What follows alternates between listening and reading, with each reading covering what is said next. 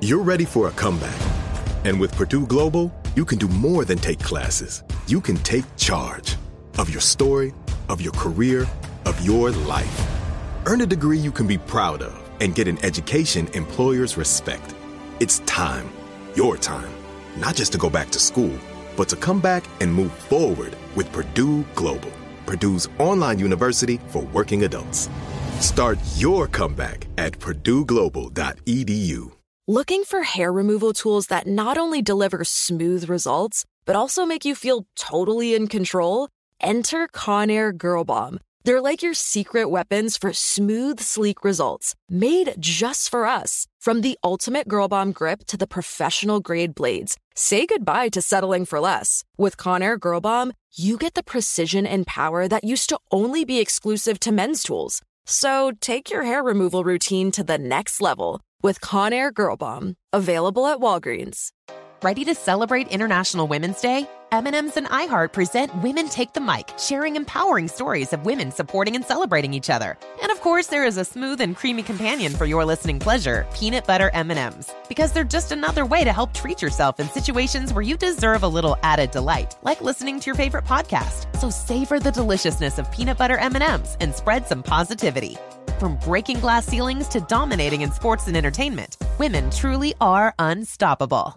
Stay connected and never miss a beat with AT&T. Our reliable network covers more roads than any other carrier, ensuring you're always in the loop. Whether it's tournament upsets, buzzer beaters, or social media buzz, stay up to date. Don't let the action pass you by. Check if you're eligible for a free trial of in-car Wi-Fi at att.com/in-car Wi-Fi and keep the madness going. Always pay careful attention to the road and don't drive distracted. Wi-Fi hotspot intended for passenger use only when vehicle is in operation. Compatible device and vehicle required.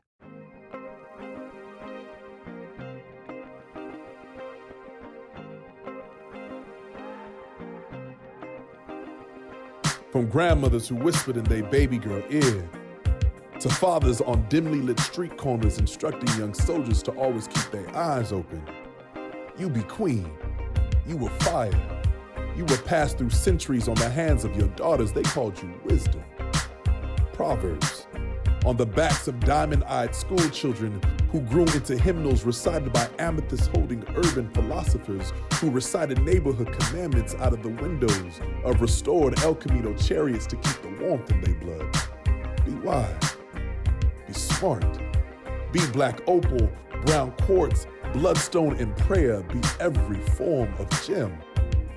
See, king told scribe, scribe told son, son told wife, wife told her daughter, and daughter told the ancestors, and the ancestors told me that you would come to give wisdom to thousands. They said you would come, dropping gem, dropping gem.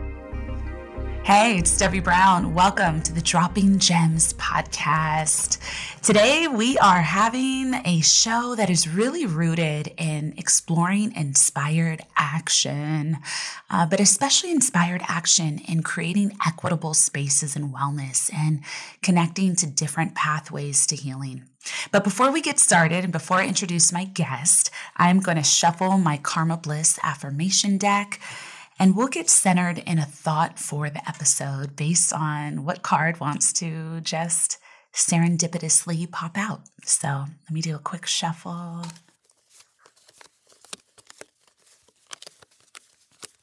All right.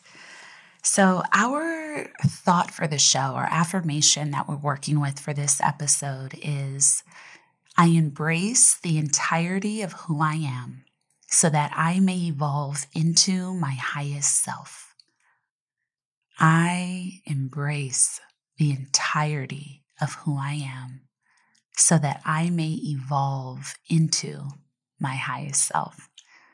Let's see how that card plays into this episode as we continue on the journey.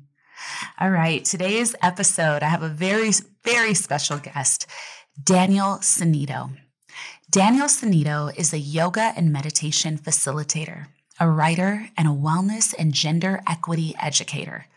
They are one of the 7 co-founders of the Trans Yoga Project, a group of wellness educators committed to creating equitable and affirming spaces for trans and queer communities. Daniel moves through this world as a transgender, non-binary advocate who dedicates their voice to creating affirming and welcoming spaces for all humans to connect with their hearts deeply and fully. Their work is guided by heart-forward connection, sharing these practices and this education to cultivate space where any and all students are able to access these healing practices rooted in liberation. So welcome to the show, my friend, Daniel Sanito. Thank you so much for having me, Debbie. It is an absolute joy to be here with you. Okay, everyone. So I have been trying to land Daniel for months. And I love, I've had the chance, I feel like, Daniel, to get to know you in so many ways, which is so cool considering we live in other states from each other.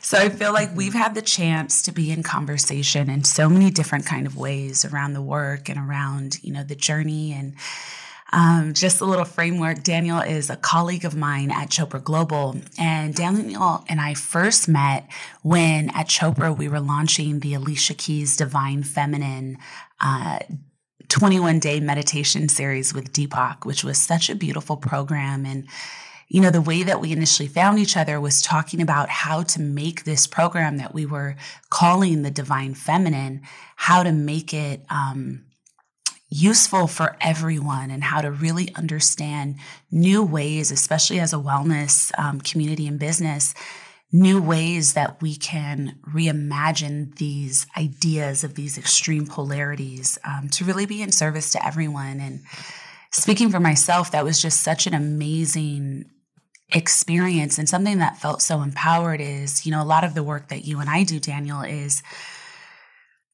I feel like we're charged, even if I don't know if I've even said this out loud, but I feel like, some of us are really charged with pushing healing forward in a way that it's never been fully received. Like now that there is a real lens on mental health and a real lens on healing, we're also noticing areas that it's been stuck and stagnant and actually not really inclusive and not truly healing for everyone. And so I think some of us have really taken up the charge on that of examining these systems, even the ones we found ourselves in that were beneficial to us, examining them with a new lens and seeing how can we improve upon this. And then we spent so much time hanging out in those clubhouse streets with Chopra for the last few months and at our event. So I'm just so thrilled to have you on the show.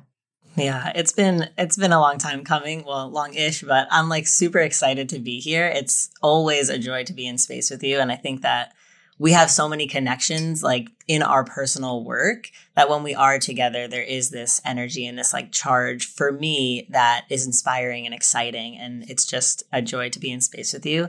And I really appreciate the way that we're coming into this conversation and entering this space, thinking about how we're moving wellness spaces, I suppose, forward. Because like you said, we've connected a lot on honoring these ancient practices, honoring these ancient tools that have magically and miraculously made their way to us and allow us to kind of explore and understand ourselves and the world in all of the ways that we can. And for so long, especially here in the West, these practices have been so inaccessible for a variety of reasons. And I think something that I've heard you speak to before and something that I speak to often is that healing work and healing practices, it's something that all of us, every single human person is deserving of. And nobody should feel like they are not worthy of or don't have access to these practices. And so I really appreciate that framework as we enter this space, because it's something that informs all of the work that I do. Can we stay for 3 hours? Because I have 2 different outlines of directions that I want to take this in. But, I'd love to start because I'm so curious. I'd love to know more about your practice and your story and your journey. You're a teacher in many different ways, and you're very studied and you're very embodied. And, whenever I get to be in conversation, especially with a fellow teacher and practitioner, I love to speak to the mastery, because I think there are different levels that obviously different levels that we're all at on earth in this moment. But there's a lot of wellness conversations that are happening. And I think it's important that we know that there's deeper to go and that there's higher to go, and there are like some introductory conversations. There's different junctures on the journey where sometimes, we're taking a step and we're applying and embodying for a year or more. And so when I get to be in conversations with people that have really accessed their mastery, there's a whole new dimension of understanding of what the journey has been. So I'd love to know a little bit about yours. How did you first come into this work of self? And, what were some of the initial steps and breakthroughs on the path of becoming yourself? This is such an amazing question. And we'll need to stay for 3 hours. There's so much depth to it. So I really like to, I'm just going to start this off here. I really like to look at everything through the lens of layers. The koshas, if anyone listening is not familiar with the koshas, they're seen as the 5 layers of our being in Vedic philosophy. And I like to look at everything through that lens because it helps me understand my personal journey. It helps me understand my interpersonal relationships. It helps me understand the world because I think everything in the world is layered and can be understood with more depth in layers. And so I started my personal journey into my own healing through yoga asana. It was something that I took a college course in because I thought it was going to be an easy A. And I was like, I don't want to do anything other than stretch. So here we go. And like many of us in the West, I think yoga is marketed as a physical practice. And so I was like, okay, fine, I'll do this thing. But I was really fortunate that the person who was teaching at the community college I was going to was just such a deeply informed, educated, and spiritual person. And the first day I remember talking about yoga philosophy and I was like, okay, this is a little bit different than what I had anticipated. And that became my teacher and my mentor for the next probably 5 years. I started going to her studio every single day almost, I think. I was pretty much like a fixture in the studio because I started to realize that this wasn't something that was just a physical space. This was something that was going much deeper. And at this point in my life, I was operating from a space of a lack of understanding and lack of connection to myself. I didn't honor my gender identity. I didn't honor my sexual orientation or how I defined how I relate to other people. I just was unaware. And this practice really started to kind of chip away at all the walls I had built up to create this facade that I thought the world wanted me to be. And so when I started diving into those deeper layers, it started as that outer layer, right? The first kosha is the external or physical space. And so my practice really started there. And then once I started to peel away layers that were kind of cloaking my truth, that's when I started to really study and dive deeper into philosophy and into spiritual understanding and meditation and mantra practices. And those are the things that over the next 5 or so years kind of helped me to stand in my truth. So I would say that it was probably in 2017 or 2016 or so. I was living in San Diego and I was rooted in a queer community. I was surrounded by people who felt like family, who felt like home to me, who felt like I could be the fullest expression of myself. And there was still something missing. There was still something that I always felt like something was off. I still was putting on this show, so to speak. And so as I continued these practices, as I continued showing up to yoga classes, teaching yoga, showing up for my meditation practice, I started to understand that it was because I wasn't whole. I wasn't letting myself go as deep as I needed to. There was a certain layer that I was getting stuck at. And once I peeled that away, I was like, oh, there's this whole world of joy that I didn't even know existed. And that's when I started to really intentionally explore my gender. And through unlocking that piece and letting myself be seen by myself, this was an internal exploration. Ooh. So it was like letting myself be seen by myself was something that I was like, oh yeah, I'm doing these spiritual practices. I feel really good. I feel really connected and so on and so forth.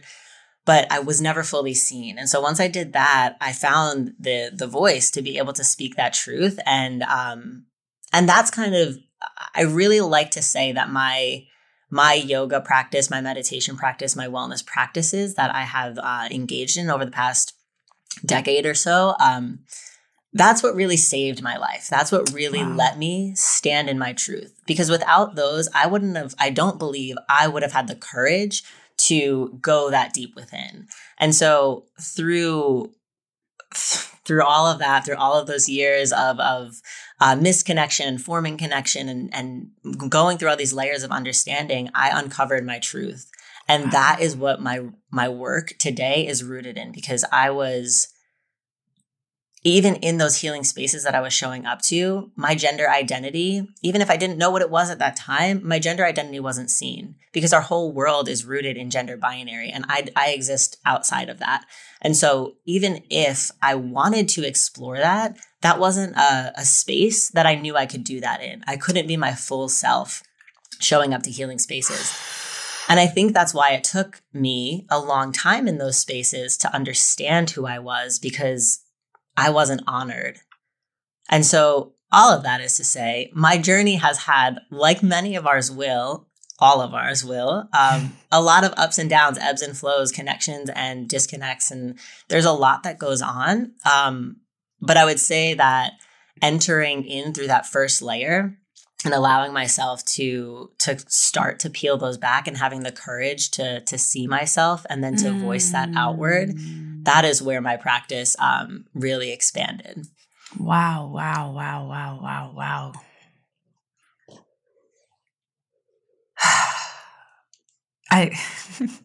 I'm like, there's 5 different pathways that I want to go down right now. Okay. First it's really powerful to me that especially yoga was one of the primary gateways for you in that deep knowing. And something I shared on this show in an episode I did with Jessamine Stanley. Yoga was the piece that I was kind of scared of and didn't realize for so long, for really some of the exact reasons that you said, and I think a lot of us have aversions to certain things depending on what our traumas or where our healing lies. And, the way that you framed it, that like yoga is kind of shared as like, oh, it's a workout. It's like the way that it's positioned. It's like, oh yeah, girl. Okay. So I went and did my yoga, or like, that's how I'm working on my body. But yoga is, my God, as a spiritual tool, it strips you, it embodies you, it gets in your cells. But, I found that it really shows you where all the hidden pieces lie. So I'm so curious, as you were kind of building that yoga practice and now as a yoga teacher, what were some of the things, what were some of the unlockings that were happening, and how did that inform your next leg of the journey? How did that kind of also serve as the breadcrumb to the next piece that was necessary? Yeah, there's so much. Yoga is so much. Yoga asana is so much. And I think I started to really let it be a breadcrumb in that way and like lead me forward in a way when I started to recognize that we absorb all of our experiences. Every experience we have is stored in the body in some capacity. Our like physical, of course, experiences are stored in our bodies in some way. Emotions are stored in our bodies in some way. Thoughts are stored in our bodies in some way. And when I started to understand that, oh, when I'm feeling stressed, my shoulders lift all the way up. And if I hold them here for 3 months, of course, I'm going to feel like this all the time. And my yoga practice was like this tool that let me inquire, okay, you're feeling this emotion. Where does that land in your body? It kind of showed me, where emotion lived in my body, whether it be frustration, anger, sadness, or love, joy, and compassion. There's so much. And my yoga practice was a way to become more emotionally literate, more emotionally understanding. And it was, of course, through that physical practice and that physical lens that I was like, okay, this is where I'm feeling these things. But how do I understand that emotion a little bit deeper? How do I understand that experience a little bit deeper? Why does that one experience feel so deeply rooted? And that's when I was like, oh, this meditation practice, oh, this mantra practice, oh, this kirtan or whatever it might be, whatever I was like called to do in those moments. That's what kind of guided me forward, because sure, the physical space unlocks a lot. We do store a lot in physical space, and the physical layer is just one, and all of the subtle layers are composed of so much more. There's energy, there's breath, there's mind, there's wisdom, there's bliss. And so when we remove, or not remove, but move away from and towards these energy layers and these more subtle layers, that's where the work really started to transform. And that's where I was able to kind of connect with and see myself, because I was so hung up on the external. I was still so stuck on the external space. And I think that once the shift happened where there was, oh, there's energy, there's breath, there's this, that helps me unlock all of these other things. That's when my practice transformed into deeper study of philosophy, deeper study of breath work, deeper study of meditation. It gave me chills.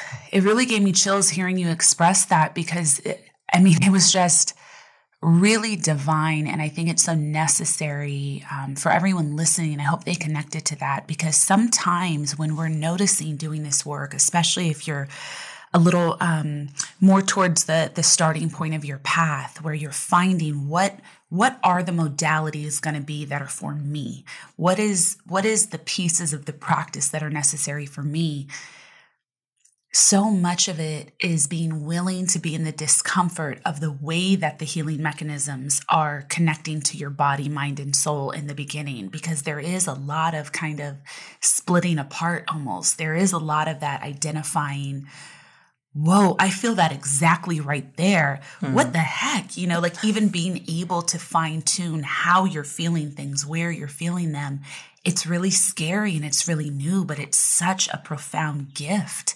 And those are the, I think what you've just described is really how to connect to the whispers of our lives, how to build intuition, how to find the roadmap for the places we need to travel inside of ourselves. Yeah, there's a lot of understanding that happens and a lot of communication that happens. So often we're telling ourselves what to do. We're telling our emotions what to be, how to express, and all of these things. And what these practices really do is let your internal self communicate with you. And I think that's a really important piece, because there are so many different modalities, right? You can understand things in physical space, in intellectual space, in spiritual space, and within your emotional body. And so at every season of your life, you're probably going to require something new, something different. And sometimes it's going to be yoga asana. Sometimes it's going to be meditation. Sometimes it's journaling. There's going to be something different, I think, for each evolution of you.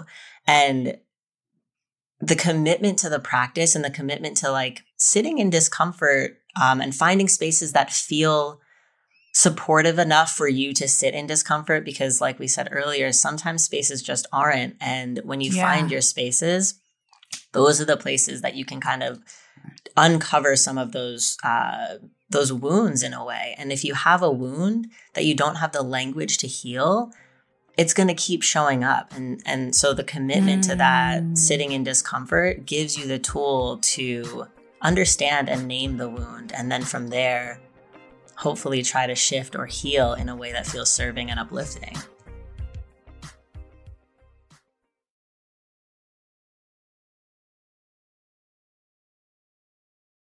Are you all about the NBA action? You gotta try Pick Six, the newest fantasy app from DraftKings, an official partner of the NBA. Right now, new customers can earn a 100% instant deposit match up to $100 in Pick Six credits when you deposit $5 or more. Getting started is simple. Just download the DraftKings Pick Six app and sign up with code TBE. Pick at least 2 players and choose if they'll have more or less of a stat. Like, will they score more or less than 30 points? Or have more or less than 8 assists? Lock them in and compete against others for a shot at huge cash prizes. Download the DraftKings Pick Six app now and get started with code TBE. New customers can earn a 100% instant deposit match up to $100 in Pick Six credits when you deposit $5 or more. Only on DraftKings Pick Six with code TBE. The crown is yours. One offer per new customer. Minimum $5 deposit to receive a match of up to $100 in Pick Six credits. Non-withdrawable and valid for Pick Six use only. Expire after 180 days. Gambling problem? Call 1-800-GAMBLER. 18 plus in most eligible states. Age varies by jurisdiction. Eligibility restrictions apply. Pick Six not available in all states. For up-to-date list of states, visit dkng.co/pick6states. Void where prohibited. See terms at picksix.draftkings.com/promos.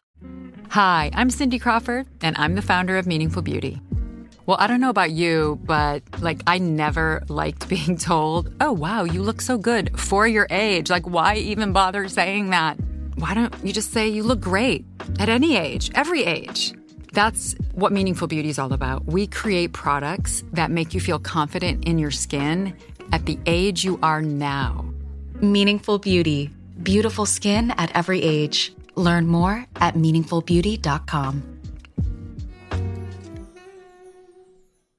Are you ready to share some joy and celebrate International Women's Day? M&M's has partnered with iHeart for Women Take the Mic, treating you to the most uplifting and empowering stories of women supporting and celebrating each other.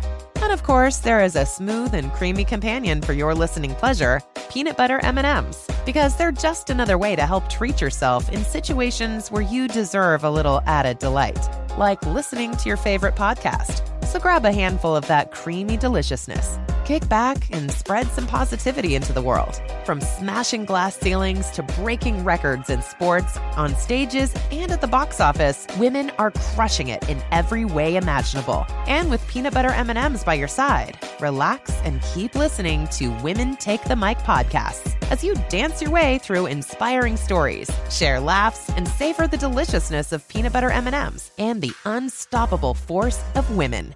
Happy International Women's Day.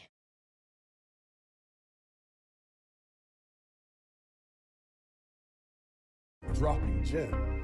Let's talk about these spaces that we find ourselves in. This is something that we've had a chance to kind of be in conversation with, and I've shared on this show pretty often how, I think there's such a new moment evolving in the work of healing and in the work of wellness. But even if you found yourself on this path just 5 years ago or 10 years ago, the landscape was so completely different. And I think a lot of us were finding ourselves in rooms that were, one, primarily white, were two, primarily, a very structured kind of experience within that community. Yeah. And also usually a lot of those spaces were maybe much older. I know almost all of the programs that I've done or all of the centers that I've gone to heal, I'd be the only, low brown girl in the room and the only person my age by decades, and there was so much beauty in that for me because I was also able to understand so many different perspectives and create, different kinds of community. But there are ways that also really shuts you down. And I've seen a lot of times where it even completely changes someone's journey or they stop, right? Because you come into these places and you try to share yourself or you try to open in new ways. And the systems that play or the teachers that play don't know anything about your experiences. And sometimes really minimize spiritual teaching into toxic positivity or spiritual bypass. There's an immense amount of spiritual narcissism in some of these spaces. And so I'm curious on your experience of how you were noticing what was for you and what wasn't for you. And any of the ways that was kind of felt by you earlier in the journey and the directions that you took. Yeah, there's so much in what you just said. My brain is just like lighting up in so many places. There is this spiritual narcissism that I just want to speak to really quickly, because we live in everything in our society. I'll speak specifically to here in the West, but broadly speaking, there's a white supremacy culture that trickles into everything. And we go into spaces and have someone at the front of the room as the leader or the guide. But oftentimes what will happen is, because of the culture that we live in and because of the way things in our society are structured, that person is seen as greater than. And I think that when it comes to spiritual practices, what I try to see myself as when I'm offering anything is a guide for someone to have the experience and the embodied experience that they need to have. And so if I can create a container of bravery for them to show up fully for themselves, that's what I'm there for. I can't claim to have all the answers. I can't claim to know your experience and be able to tell you what to do to heal. You are the guide for your healing, and I'm here to hold a container. And I think when it comes to this spiritual narcissism, it's this idea that I, as the teacher, have all the answers and you must come to me for your healing. And it creates a dependency. And that's not what we're after. When we're trying to heal collectively and individually, we're not after creating dependency. We're after creating an uplifting community where we can all support one another. And I think that's a really important piece when you talk about spiritual narcissism. That's something that I see really often, and it's really harmful because it creates more harm and it creates more disconnect from what I've seen in my experience. And so I just wanted to put that into this space because it's something that I see really frequently. And thinking about the spaces that we enter and the spaces that are shifting, right? Because there is a big shift happening and it's really, really recent. You spoke to spaces being predominantly white, which is still the case, predominantly thin, able-bodied, and inaccessible, truthfully. And so the shift that is trying to happen is creating spaces that are more affirming for more communities, which is desperately and deeply needed. And there's still so much root in that spiritual narcissism, in that yes, you can enter this space and I still hold the key. And that's the part where I personally would love to see the shift. I personally would love to see someone hand over the key, hand over the mic, let other people take up space, because I think that's where the real shifts, I personally think that's where the real shifts are going to happen and going to take form.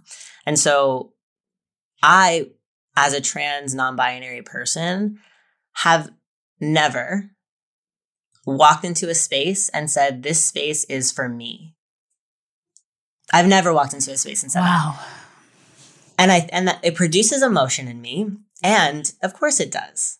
There's such a deep lack of belonging in these communities that are meant to heal me.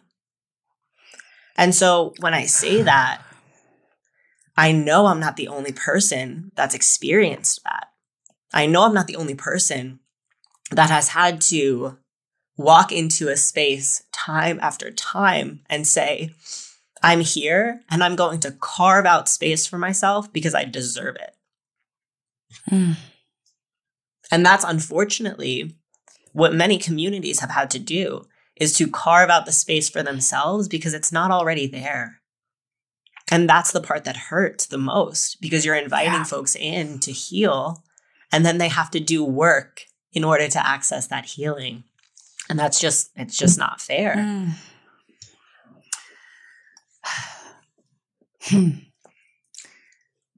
Everything that you just said. And, something that's coming forward for me right now is like, even and somebody needs to hear this, like that's listening, like something in what you're saying that absolutely just for lack of a better word, infuriates me.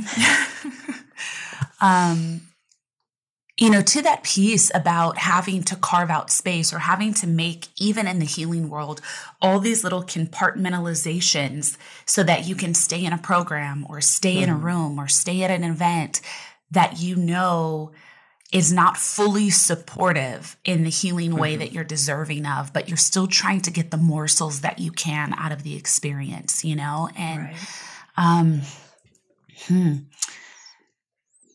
the thing that drives me crazy that I've been finding a lot, especially as I'm venturing out to teach in different venues or teaching with different communities. And I think I based on kind of a lot of the work that I do, I teach a full spectrum of people and demographics.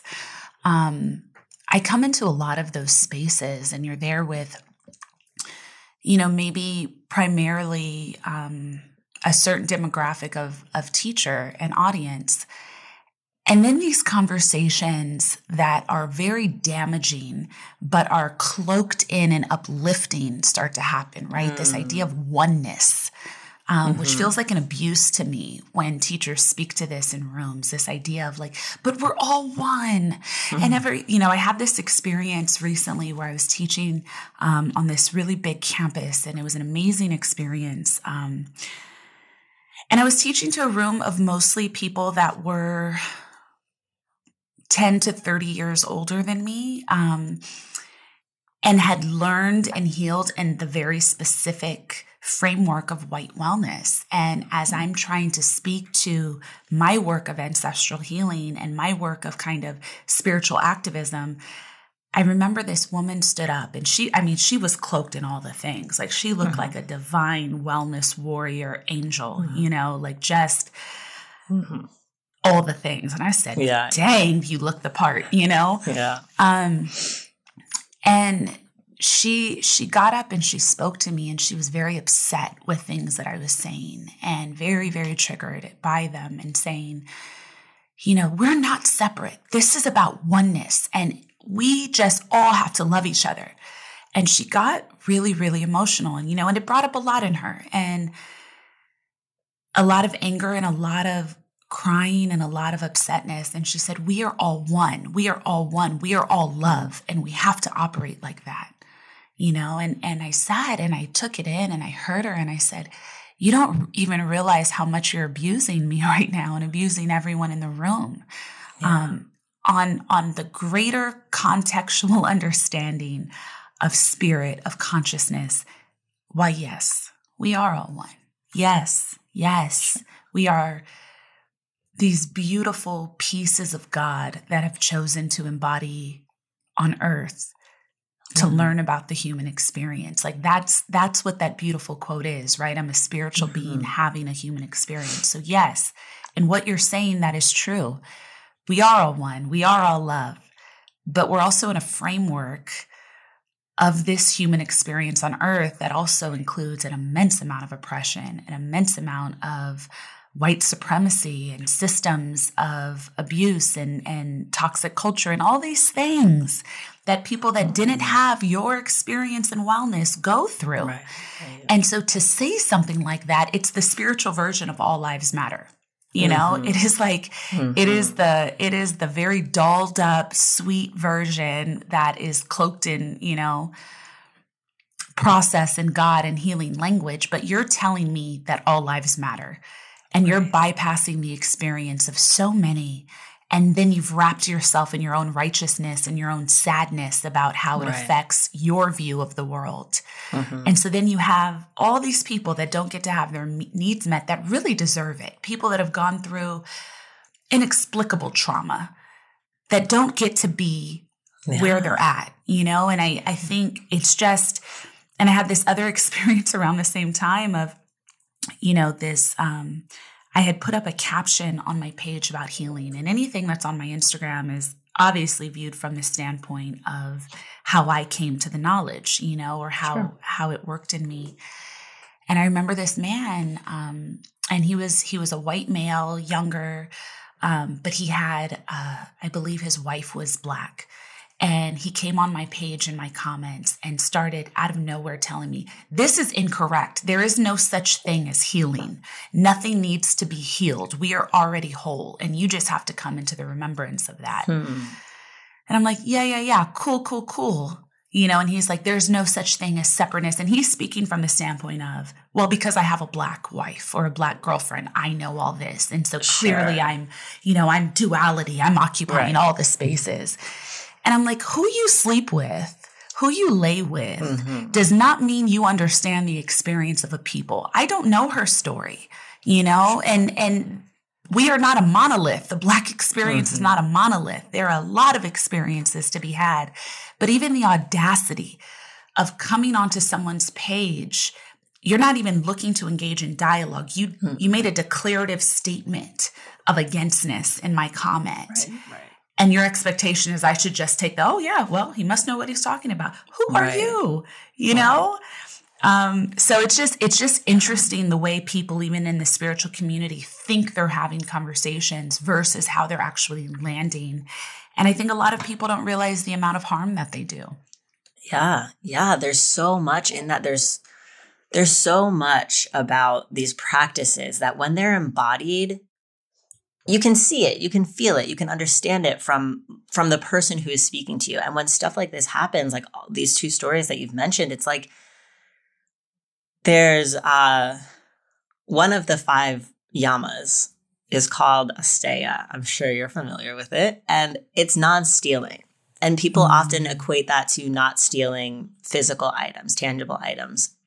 But it's not stealing experience, not stealing someone's peace. If everyone's here in this space trying to heal together, have a meditation, whatever it is, whatever space you're holding, and someone stands up, and that is stealing the peace and stealing the experience from everybody in that space. And so this person who declares themselves as a spiritual practitioner, as a person who does probably practice meditation and all these things, like that is, I'm not here to erase that experience. And that moment of activation is where the practice takes form. Why am I activated by the things that the person leading this space is saying? And how can I return to my practice?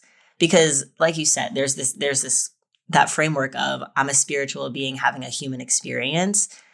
It creates so much erasure and it limits the idea of being a human being having spiritual experiences, because we are human beings. And yes, we have spiritual experiences, and that is so valid and so needed. And it's only through that humanness that we can relate to the spiritual. And we can't say, I'm standing here and all experiences are the same as mine, or I only view things from my lens, because I think that's where that comes from. It's like those declarative statements. It's like, I refuse to see your personhood. It's all coming from my lens. And that's where it gets really frustrating and infuriating, like you said, because that's not a conversation. It's not. Yeah. And I think something that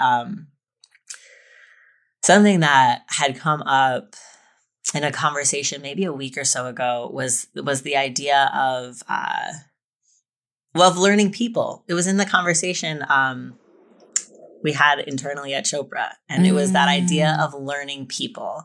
And when we refuse to understand and learn people, we refuse their entire experience and their personhood. Yeah. Yeah, I think, as a teacher, as a facilitator, even as however we're showing up in our communities, it's so important that we lead with curiosity about experience. I think, especially if anyone listening is feeling called to occupy space and wellness as someone that is helping or facilitating healing, or if you already do that, your spiritual practice is not enough. Your spiritual study is not enough. We really have to charge ourselves with investing in our hearts and in our knowledge by exploring how different communities have been affected by traumas, how different communities heal, what are barriers to healing, what are things that may potentially if people walk into your room or walk into your offering, what are things that could potentially, make them feel unseen? Like we have to be proactive in getting in front of that if you know that you're charged with being on this path and being of service to others. Yes, absolutely. That the proactive piece of that, because I think that we think about, I'm a healer. I'm practicing spirituality, whether you're facilitating space or however you're showing up, like you said, in that community. But to not be aware of the surroundings that you're inviting people into, to not be aware of the community that you're inviting people into, whatever it might be, it's not enough to say I'm here holding space. It has to be a proactive effort. Oof. And for like earlier, talking about how I've never walked into a space that feels like it's for me. There's always something. I know every time I leave my house, I know something's going to be sacrificed. I know I'm going to have to sacrifice something. So when I go to a retreat, what am I going to have to sacrifice at that retreat in order to experience those tidbits of healing that I want to access? And it's like, okay, am I going to have to use a gendered restroom? And as small as that sounds, and we are so much more than our bodies and our restrooms, as small as that sounds, my identity isn't seen there. Am I going to have to every single day correct someone misgendering me? Am I going to have to wear certain clothes because I don't want people looking at me and taking away from my experience? I think we've been reduced down so much to these minute details, and those details matter. But in the grand scheme, it's the proactive work of curating environment, and your environment starts with yourself. And so if your spiritual work isn't already rooted in understanding people's experience, in uprooting everything you know about gender binary so that you can hold space for trans people entering your space, in uprooting or in understanding what white supremacy does to yourself and the world around you, if you're not investigating those pieces within you, the space you hold is going to be reflective of that, because we've all been raised in these systems. So they're in us. Whether we want them in us or not, they're in us. And it's up to us and our work to uproot those and to investigate those and to create change from that space. Thank you for saying that. There's a phrase that you use that I've never heard used before, and I just love, like, I feel a little blown away by it. You said that it's taking away from my experience of being myself. Mm-hmm. Like how often are we taking away from someone's experience of being themselves by projecting on them or by assuming? I think as a whole, collectively as a society, but my God, the way that you frame that, especially in the spiritual spaces, looking at ourselves and the way we interact with others and saying, am I taking away from that person's ability to be themselves? Am I adding hardship to their experience in any way? Am I challenging their experience in any way, even unintentionally? What a beautiful way to come into yourself and observe the way you're impacting others in a conscious or unconscious way. Yeah, I think it's all that opportunity of like remaining curious and curious about others' experiences and curious about your experience and your experience in every single moment. Because I think what happens is we want to connect with people. We want to relate to people. And so sometimes someone will share something. Someone will share a story of something that's impacted them in healing space or whatever it is.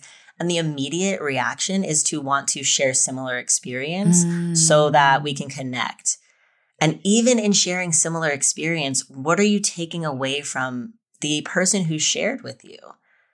And the practice of restful listening, of just listening and absorbing and understanding and letting someone have their experience, is so healing. So many of us just want to be heard. We just want to be seen as who we are and stand in our truth. And when we take away from that, even with good intention, it creates a different dynamic. And so I think that even in the name of connecting, where can you where can you pause and inquire and be curious? And I think like that is one of the driving forces of how I show up in the world, is just that element of curiosity. Wow. Okay, last question, Daniel. What are some ways that we can create more equitable spaces in wellness? Wow. Last question. Big question. You save this one for last. It's a whole nother episode, I know. It's a whole nother episode.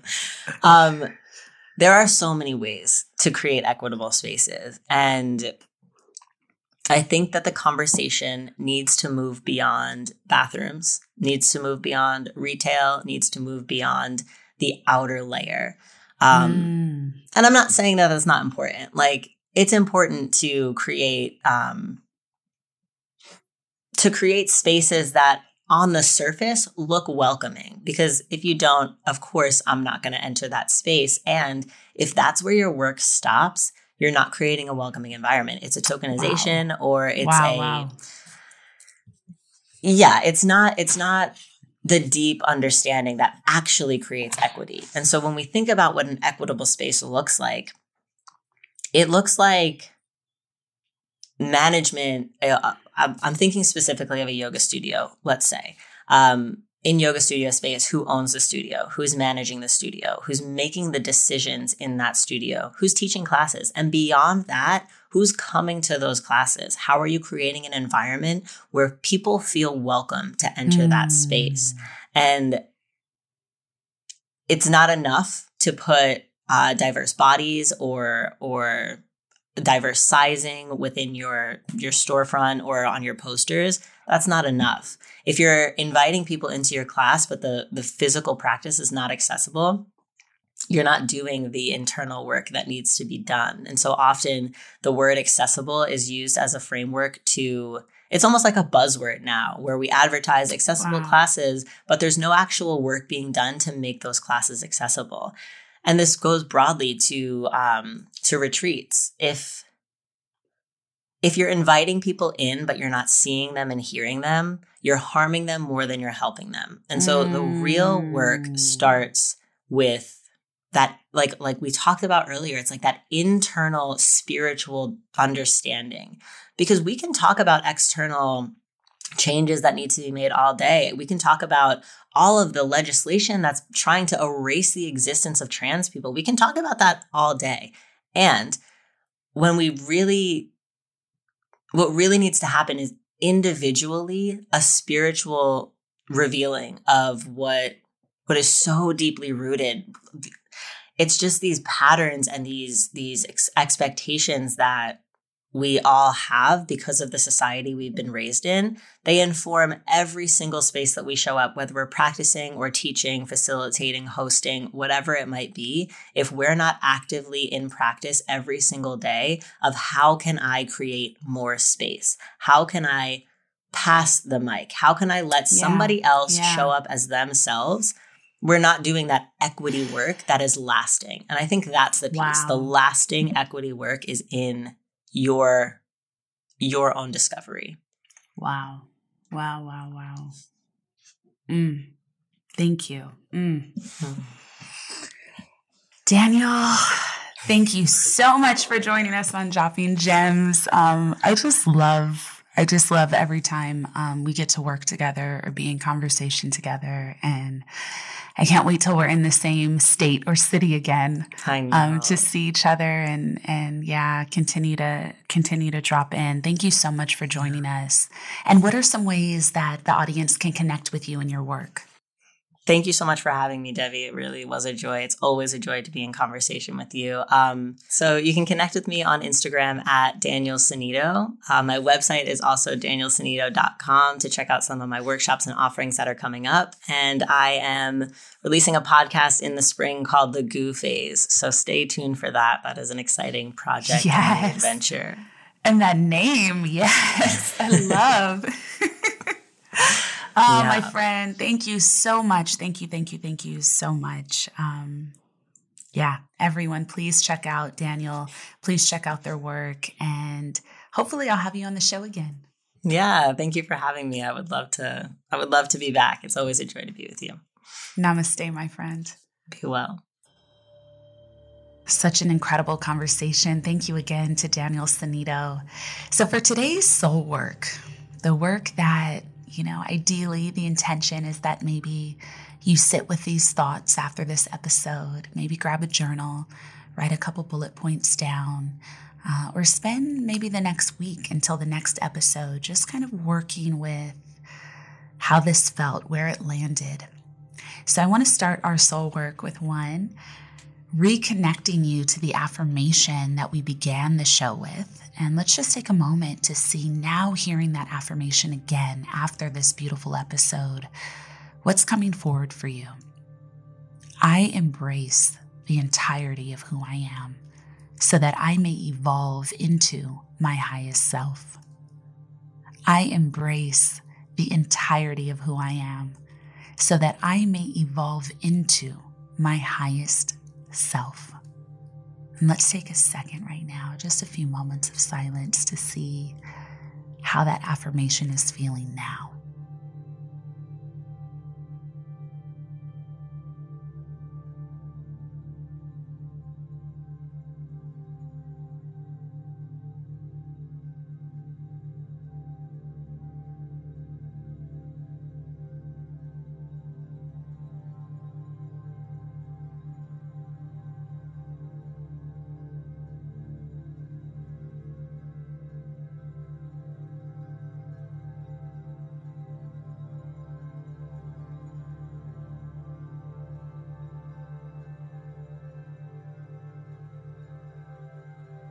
And today's journal prompt, our soul work, I want to get a little rooted into some of the crevices so that maybe we can explore any shadow elements or shadow sides that may be present. So some self-inquiry to kind of savor today and really sink your teeth into is just noticing, are there any ways in your life that you are taking away from someone else's experience of them being themselves? Just sit in that for a second. Maybe write to that a little. Is there anywhere in your life, anywhere, could be work, could be home, could be school, could be with your friendships, could be with your children, could be with your parents, your family members, could be just sometimes in daily interaction, maybe in traffic or as you're running errands. But let's just look at ourselves with honest, truthful eyes and just observe and notice without judgment. Is there anywhere that I'm taking away from someone's experience? Is there anywhere that I'm minimizing someone's experience? Is there anywhere or any time where I may serve as a barrier to someone's growth or to their experience of being themselves? And just let that sink in for a second. Take it in, see where it lands. It may land, it may not, but asking ourselves questions like this, especially in the more shadow sides of things, are how we grow, how we refine, how we become. And then maybe even follow up that question and ask, is there anywhere that I'm taking away from my own experience? Am I taking away from my experience in any way? Am I keeping myself from becoming more in any way? Let the thought enter, and then let the thought release.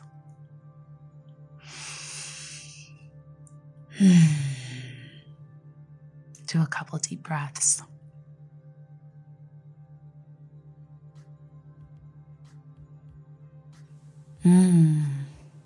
Okay, let's connect next week on Dropping Gems. Namaste, namaste, namaste, namaste, namaste, namaste, namaste.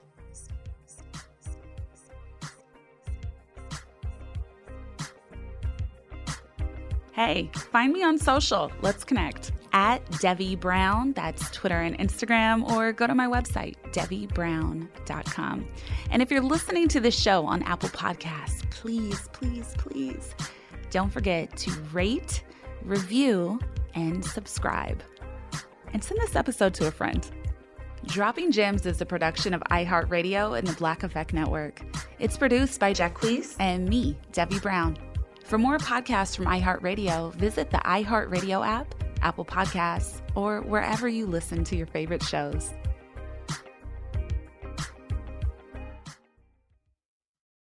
Ready to celebrate International Women's Day? M&M's and iHeart present Women Take the Mic, sharing empowering stories of women supporting and celebrating each other. And of course, there is a smooth and creamy companion for your listening pleasure, peanut butter M&M's. Because they're just another way to help treat yourself in situations where you deserve a little added delight, like listening to your favorite podcast. So savor the deliciousness of peanut butter M&M's and spread some positivity. From breaking glass ceilings to dominating in sports and entertainment, women truly are unstoppable. Got my Prevnar 20 shot. It's a pneumococcal pneumonia vaccine. For us, wise folks, it helps protect. I'm 19, strong. And asthmatic, and at higher risk. Get vaccinated. But nothing when grandma speaks. Grandson listens. 19 or older with chronic conditions like asthma, diabetes, or chronic heart disease, or 65 plus, you may be at higher risk for pneumococcal pneumonia. Prevnar 20 can help protect you with just one dose. Prevnar 20 is approved for adults to help prevent infections from 20 strains of the bacteria that cause pneumococcal pneumonia. Continued approval may depend on a supportive study. Don't get Prevnar 20 if you've had a severe allergic reaction to the vaccine or its ingredients. Adults with weakened immune systems may have a lower response to the vaccine. Side effects include pain and swelling at the injection site, fatigue, headache, muscle, and joint pain. For full prescribing information, please call 1-855-213-2138 or visit Prevnar20.com. Ask your doctor or pharmacist about getting vaccinated with Prevnar 20, even if you've already received another pneumococcal pneumonia vaccine. Tired of pickup truck bed chaos? Meet Decked. Game-changing USA-made full bed-length drawers for tools and gear. Waterproof, dust-proof, lockable, secure. Whether you're working, hunting, fishing, camping, or just getting out of town. And introducing Decked Deco cases. Tough, modular, problem-solving cases built for the truck, job site, campsite, or garage. Say goodbye to random bins and tie-downs. Order now at decked.com/iHeart for free shipping. Decked. Your truck, your rules. Decked.com/iHeart.